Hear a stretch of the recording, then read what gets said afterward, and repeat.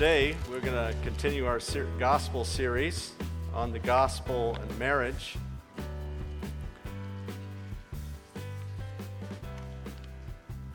And I think before we look at the scripture and go any further in the service, let's do something a little different this morning.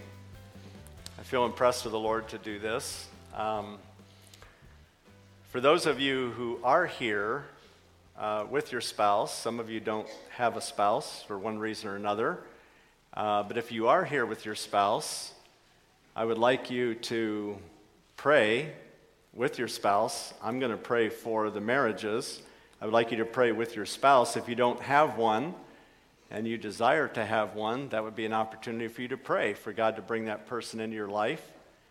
For those of you who your spouse passed on to glory, you can certainly thank the Lord for the years that He gave you, and that He would continue to give you grace as you carry on. Marriage is under attack today like no other institution, and we really need to be praying for our marriages and praying for one another. And so let's just take a moment and bow together in prayer. And you can pray silently for your spouse and just that God would speak to us as we open His Word today and encourage us. And maybe you're here this morning and your marriage is tired. You're tired in your marriage. You're tired in the relationship. And maybe you're dealing with some challenges. And maybe it's time to get a fresh look at marriage. And just ask God to renew your commitment to your spouse. So let's pray. Father, we come before you this morning, and Lord, we just give you great thanksgiving for who you are. Lord, we thank you for the gift of marriage. I thank you for my wife Pam. I thank you for how you've blessed us with 25 plus years of marriage. Lord, I thank you for each of the marriages that are here today. Some have their spouse with them, some have their spouse already passed on. And Lord, we just ask for your grace in each of these relationships. We ask that you would speak to us and remind us that marriage is your idea and that you have a purpose in marriage, and that we would understand that purpose and live it out in a way that your glory would be known to the world. And so, Lord, we pray that you would strengthen our marriages, renew our commitments, rekindle love maybe that has lied dormant, perhaps for a long time.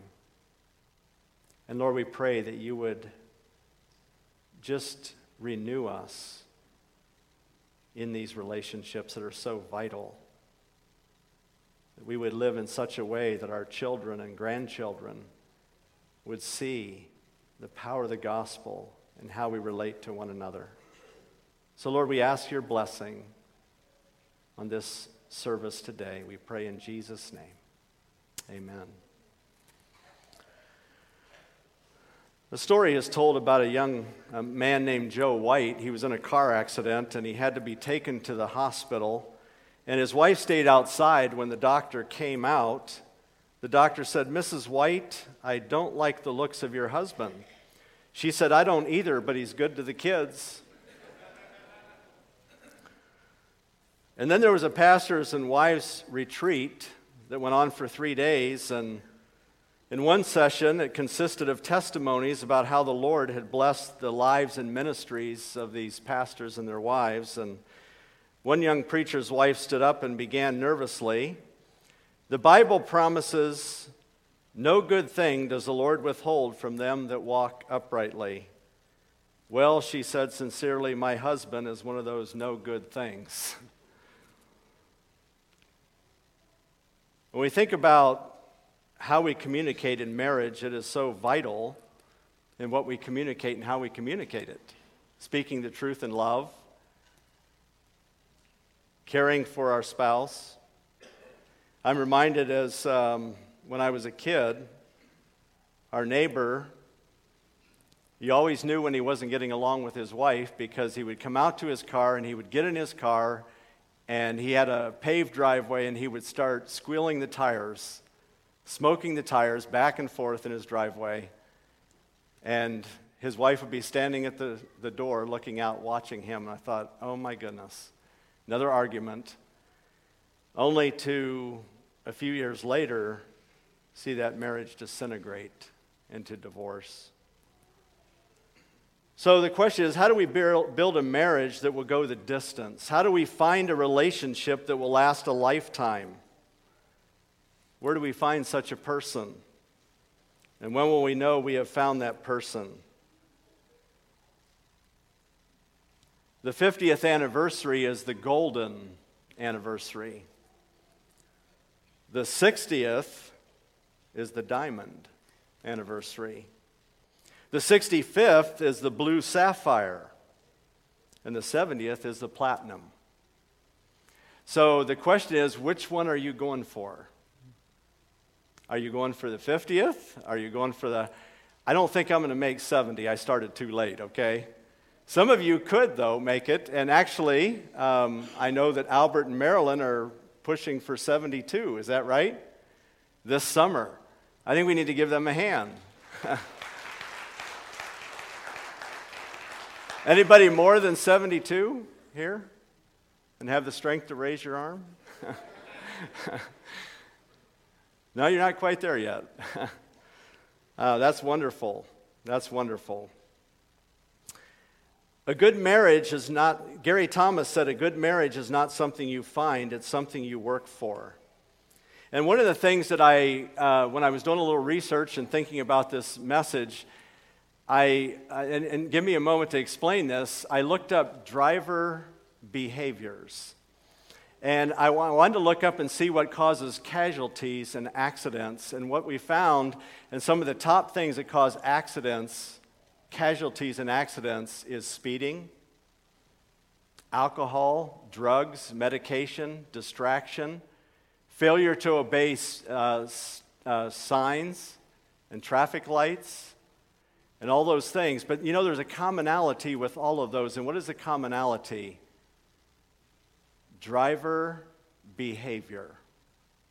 It wasn't a mechanical failure. It wasn't a mechanical function that went wrong. It was driver failure. Behavior failure.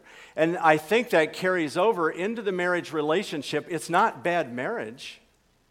It's bad people in the marriage. Because people have behaviors, and we have behaviors that contribute to problems in marriage if we don't do it God's way. And so we have to. And think about it. What happens when you speed in a marriage? When you speed in a marriage, it's because you don't have time for each other. You don't communicate and talk and sit down and connect intellectually, emotionally, spiritually, in every way like that. And then all of a sudden there's problems in the marriage because you're going too fast. Or a failure to obey the signs that are there. There are signs that are there. And we fail to obey God's instruction book. And we get distracted. So all these things really kind of come into play when we think about marriage, don't they?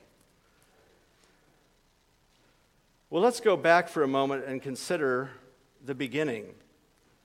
Marriage was born in the heart of God. Genesis chapter 2, if you'll open there, beginning in verse 18, he says, "The Lord God said, 'It is not good for the man to be alone. I will make a helper suitable for him.'" Now, it wasn't Adam coming up and saying, "Man, I'm pretty lonely right now. What in the world's going on here?" It wasn't his idea at all. He didn't know he was lonely. And God says, "It is not good for man to be alone." And man should be saying, "Amen." That's why he gave us the opportunity to have a spouse. And he says, "I will make a helper suitable for him." And then he goes all the animals, and he names all the animals, and he says, then down in verse 20, at the end of verse 20, "But for Adam, there was no suitable helper found." God wanted to give man a special gift in a wife, in a spouse. So marriage is God's idea, and God not only defines marriage, but he gives the overarching purpose of marriage. So for marriage to make sense, God must be in it. It is ordained, maintained, and sustained by him. Look what it says here in Proverbs 18:22. He who finds a wife finds a good thing and obtains favor from the Lord. It is a gift from God, favor of the Lord, if you have a spouse. And you have a spouse who loves the Lord, you should be thanking God for that spouse and praising God for that spouse. Proverbs 19:14, house and wealth are inherited from fathers, but a prudent wife is from the Lord. It is a wonderful gift.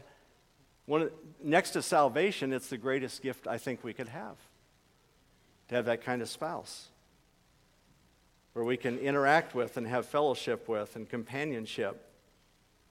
Dictionaries used to define marriage as a legally accepted relationship between a man and a woman in which they live as husband and wife. That definition, however, has been obliterated due to the common law marriage, same-sex marriage, and the acceptance of transgender ideology, so that references to man and woman and husband and wife have been redefined in marriage. I've been using these little gospel series books, The Gospel and Marriage. And in that book he says, most dictionaries now define marriage as something like this: a state in which two individuals are wholly committed to live with each other in physical intimacy under conditions normally approved and witnessed to by their social group or society. This opens the door to all kinds of problems of opposite sex, same sex, transgender, whatever gender they consider themselves to be. However, let us think about history for a moment. In 2015, same-sex marriage became a constitutional right in all 50 states. Many people think that that is as a result of the cause of our times, but it's not. It is a sign of the times. The cause happened many years ago, back in the 60s and 70s, when we had a sexual revolution take place, and we began to engage in that type of behavior apart from marriage, family, children, and spouse. And when we divorce physical intimacy from those institutions that God has established, then we have a weakened foundation for marriage. Let me give us a working definition of marriage from this gospel series book, The Gospel and Marriage.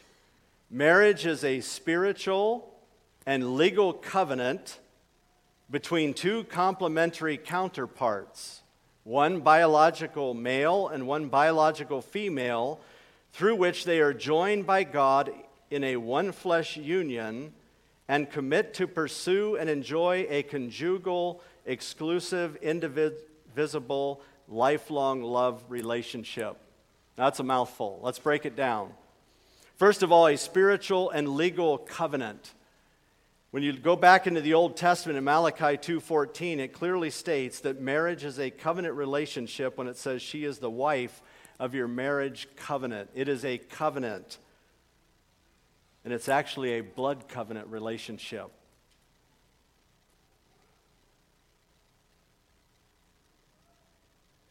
The goal in marriage is for a woman to be married as a virgin. And when a virgin has physical intimacy the very first time, there's blood. It's a blood covenant. Proverbs 2:17 says, the adulteress forgets the covenant of her God. Marriage is not only one type of covenant, is only one type of covenant in the Bible, but it's an important one. So what is a covenant? A covenant is a legal, binding, interpersonal agreement or commitment that outlines the obligations of each party in a relationship.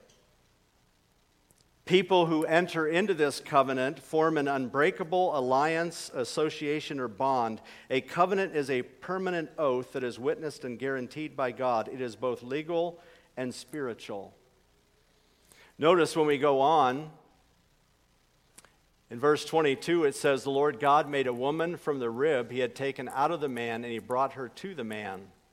The man said, 'This is now bone of my bone and flesh of my flesh, for she shall be called woman, for she was taken out of man. For this reason, a man will leave his father and mother and be united to his wife, and the two will become one flesh.'" So marriage, we see, is between two people, two individuals. And if God's plan is monogamy, and it is, let's think for a moment about why there were several people in the Old Testament who had more than one wife. And why did God tolerate that? Well, Hebrew marriage was essentially monogamous. Polygamy was largely confined to the ruling and upper class, and a ruler would have multiple wives to secure heirs or make political alliances. Several people in the Old Testament practiced polygamy. Lamech, Abraham, Jacob, Gideon, King David, Solomon, Rehoboam, many. However, the passage is descriptive rather than prescriptive, and nowhere in Scripture is polygamy ever sanctioned by God. Jesus clarified that God's design for marriage is one man and one woman, as it was in the beginning. Look at this verse in Matthew. "And the Pharisees came up to him and tested him by asking, 'Is it lawful to divorce one's wife for any cause?' He answered, 'Have you not read that he who created them from the beginning made them male and female? And it said, therefore a man shall leave his father and his mother and hold fast to his wife, and the two shall become one flesh.'" Jesus goes back to this very passage in Genesis, which is before the fall of man, because this was God's plan and his design all along. So we see these complementary counterparts, one biological male and one biological female. That is God's plan, no matter how many times man tries to redefine marriage and the people in it. Genesis is clear. He created two sexes, male and female, as two binary beings in marriage. They are complementary counterparts. When God created woman, he created her to be a helper as his complement, suitable, tailor-made for the man. In Genesis 2:23, it says the Hebrew word here for man is ish. It's derived from a root meaning strength, that God has given man strength to lead, to provide, to protect, to care for his wife. The word for woman is isha, derived from the root meaning soft. So God made man and woman to be different, and he assigned these at birth. So our biology will enable us to fulfill God's destiny for us.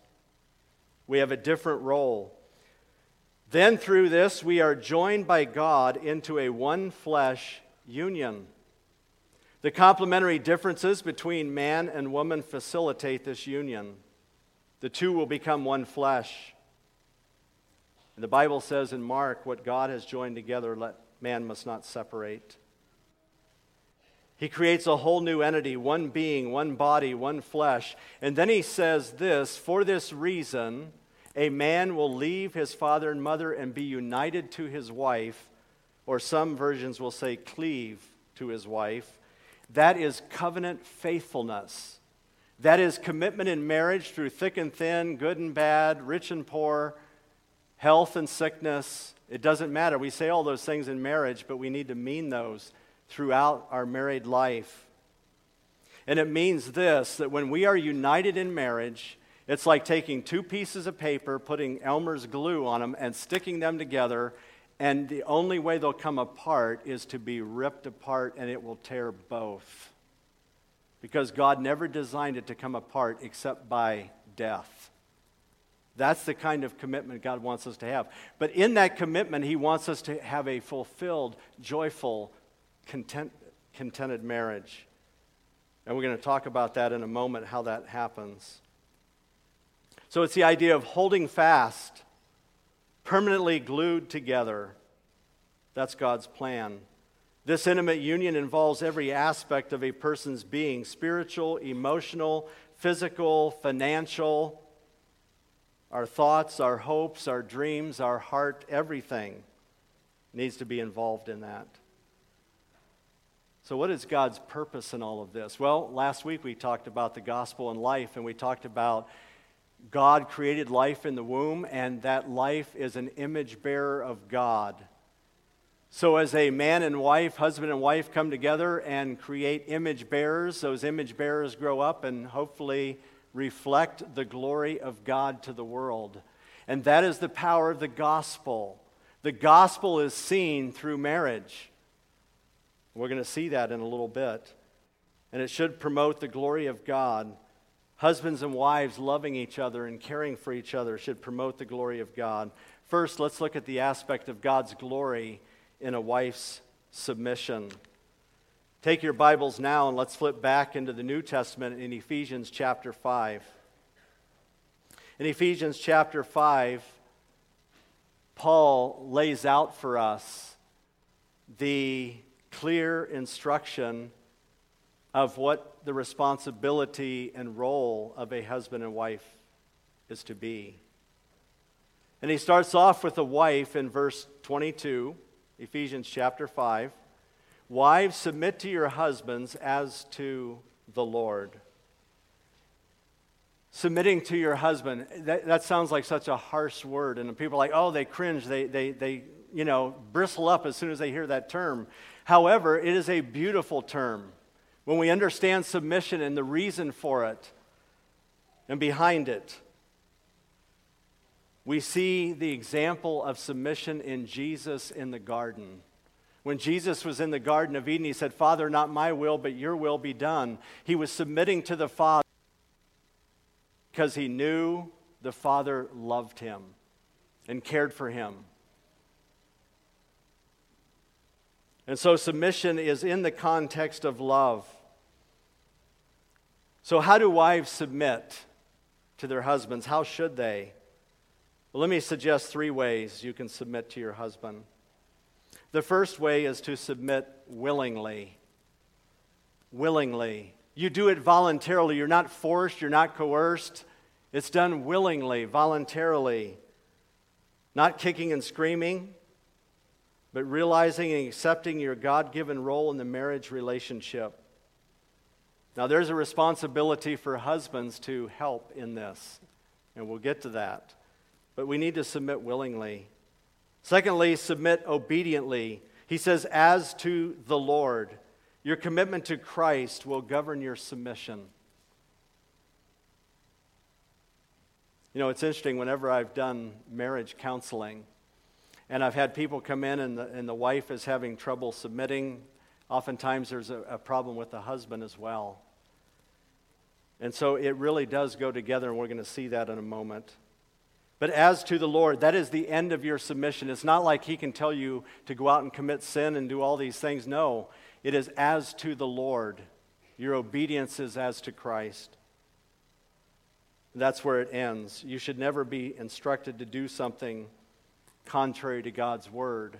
Nor can a husband just say, hey, I need you to go wash the car. I need you to clean the house. I need you to, wash the dishes and do this and that, and I'm going to sit back and watch the football game.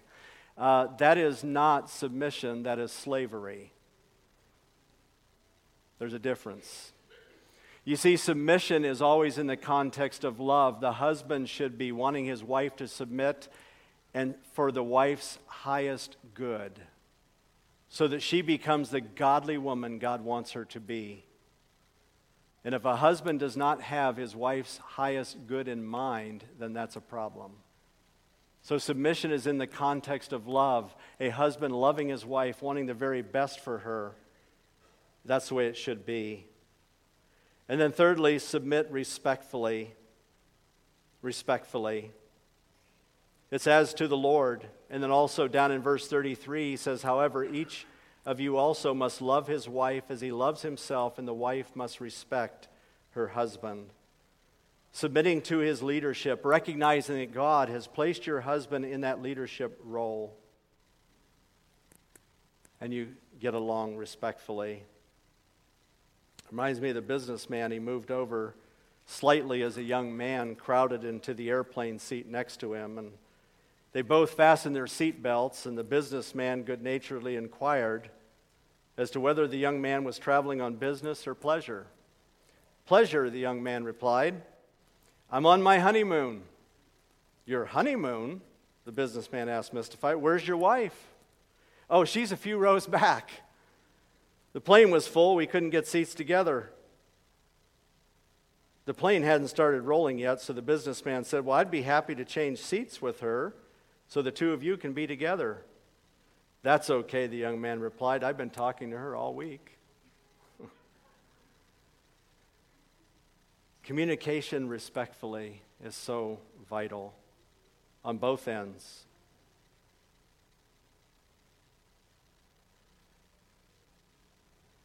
Then let's look at God's glory in a husband's love.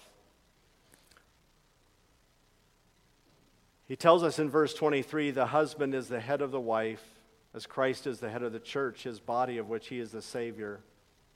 As the church submits to Christ, so also wives should submit to their husbands in everything. Husbands, love your wives just as Christ loved the church and gave himself up for her to make her holy, cleansing her by the washing with water through the word. God's glory in a husband's love. How does a husband love his wife? How should we love our wives? Well, let me suggest three things here as well. The first one is by our leadership. Our leadership. He tells us that the husband is the head of the wife. We have a responsibility to lead. We can't delegate that to someone else. We have that responsibility that is given to us. And for that reason, it should cause us to be on our knees as we lead our wives and our children, because we have a responsibility to lead them spiritually. We have a responsibility for their spiritual growth and development, for their emotional well-being.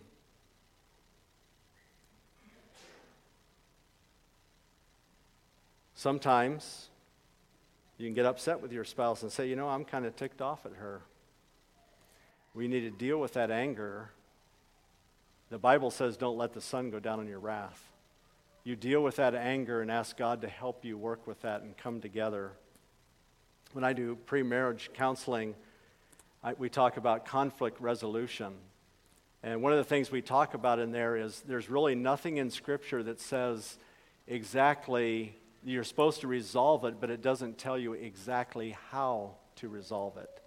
So one of the things we talk about in premarital counseling is sometimes one spouse wants to deal with an issue immediately. I mean immediately. They want it over in 2 minutes. The other one wants to take a couple days and think about it. You see, you got this big chasm. And so what has to happen is they have to compromise and come together and say, wait a minute, the Bible says don't let the sun go down in your wrath, so it really shouldn't go into another day. The one who wants to deal with it immediately might be pressuring the other one who needs time to think about it. So you need time to think about it. And so for that person to be pressured, they're going to say something emotionally and respond and cause a problem. So what we say is, before you have the argument, talk about a plan while everybody's calm and say, okay, what is reasonable? I know you want to deal with it right away. I need time. How about 1 hour? And decide on an hour to sit and pray, think about what you need to say, and then come back in that hour and talk about it.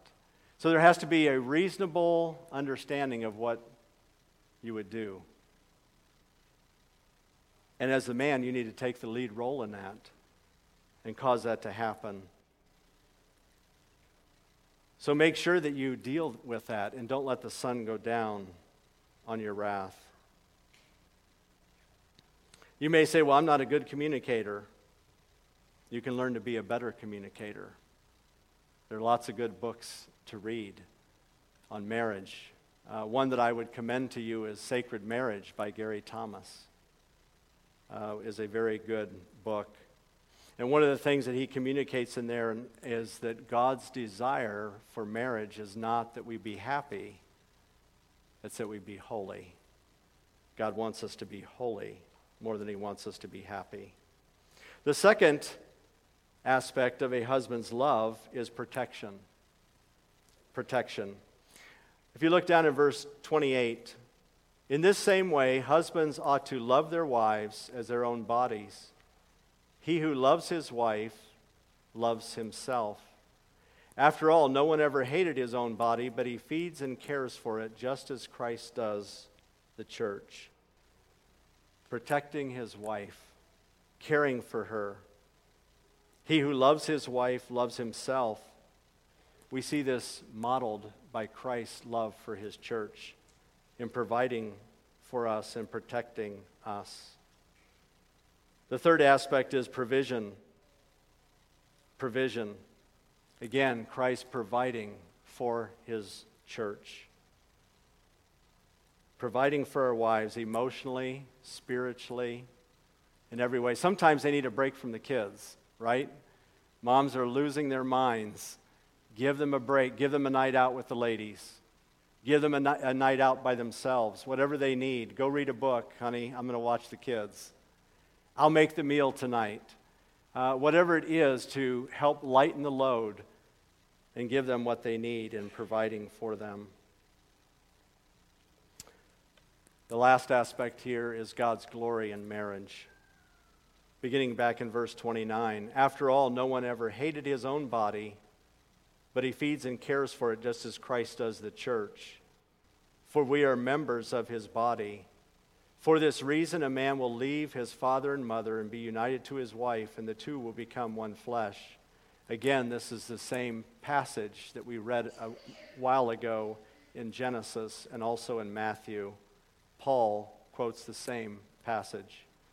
This is a profound mystery, but I am talking about Christ and the church. However, each one of you also must love his wife as he loves himself, and the wife must respect her husband.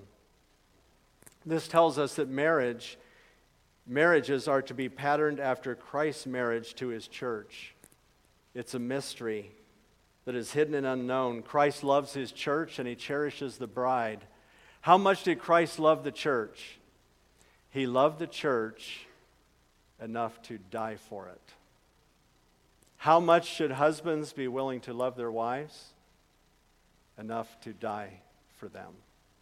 A sacrificial love is what God has called us to in loving our spouse. This is what communicates the gospel to the world. When husbands and wives love each other, it communicates the gospel. It communicates the glory of God. Two image bearers coming together, raising more image bearers to communicate love, and that love comes from our love relationship with the Lord, because he says, love the Lord your God with all your heart, your soul, your mind, and your strength. And the second, love your neighbor as yourself. When we communicate that kind of love, it spreads the gospel. Because people wonder, how can you do that? How can you have a marriage that lasts a lifetime? You have a marriage that lasts a lifetime because you are basing it on God, and you have a covenant relationship in marriage. But we see that covenant relationship that God has given to us, the church. And we base our relationship on that.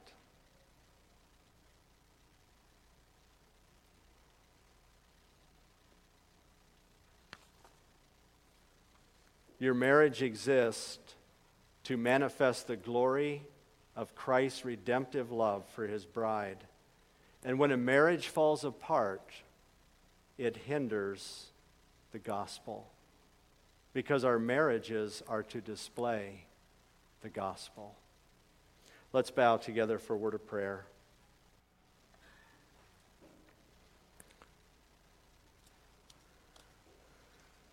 With your heads bowed and your eyes closed,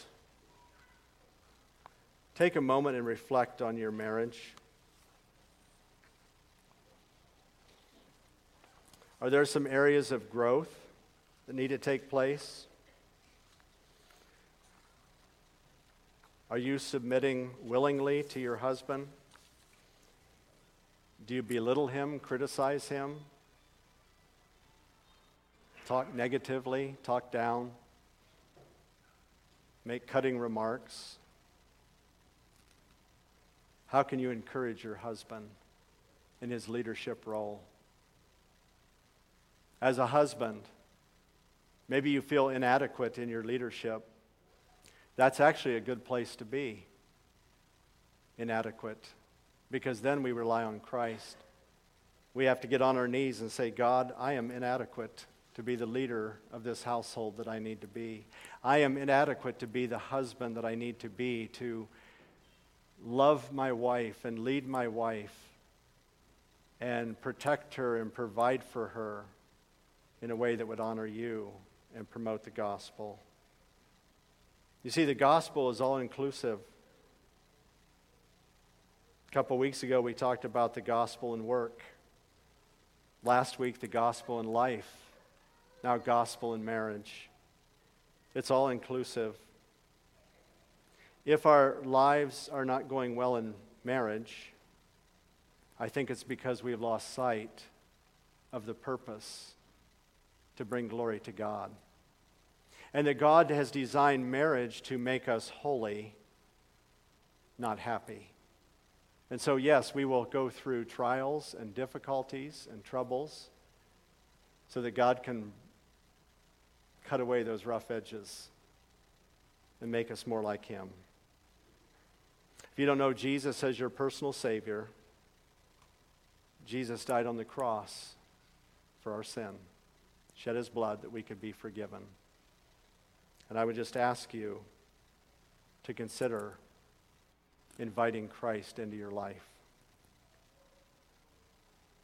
If we can help you, to pray for you about any need, please see myself, somebody else around you that can pray with you before you leave today.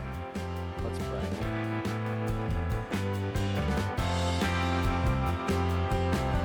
We hope you've enjoyed today's message. If you would like to know more about Bethesda Church, you can check us out on the web by going to our website, which is BethesdaMB.org. That's Bethesda, M as in Mary, B as in boy.org. Or check us out on Facebook by searching for Bethesda Church of Huron. Have a blessed day.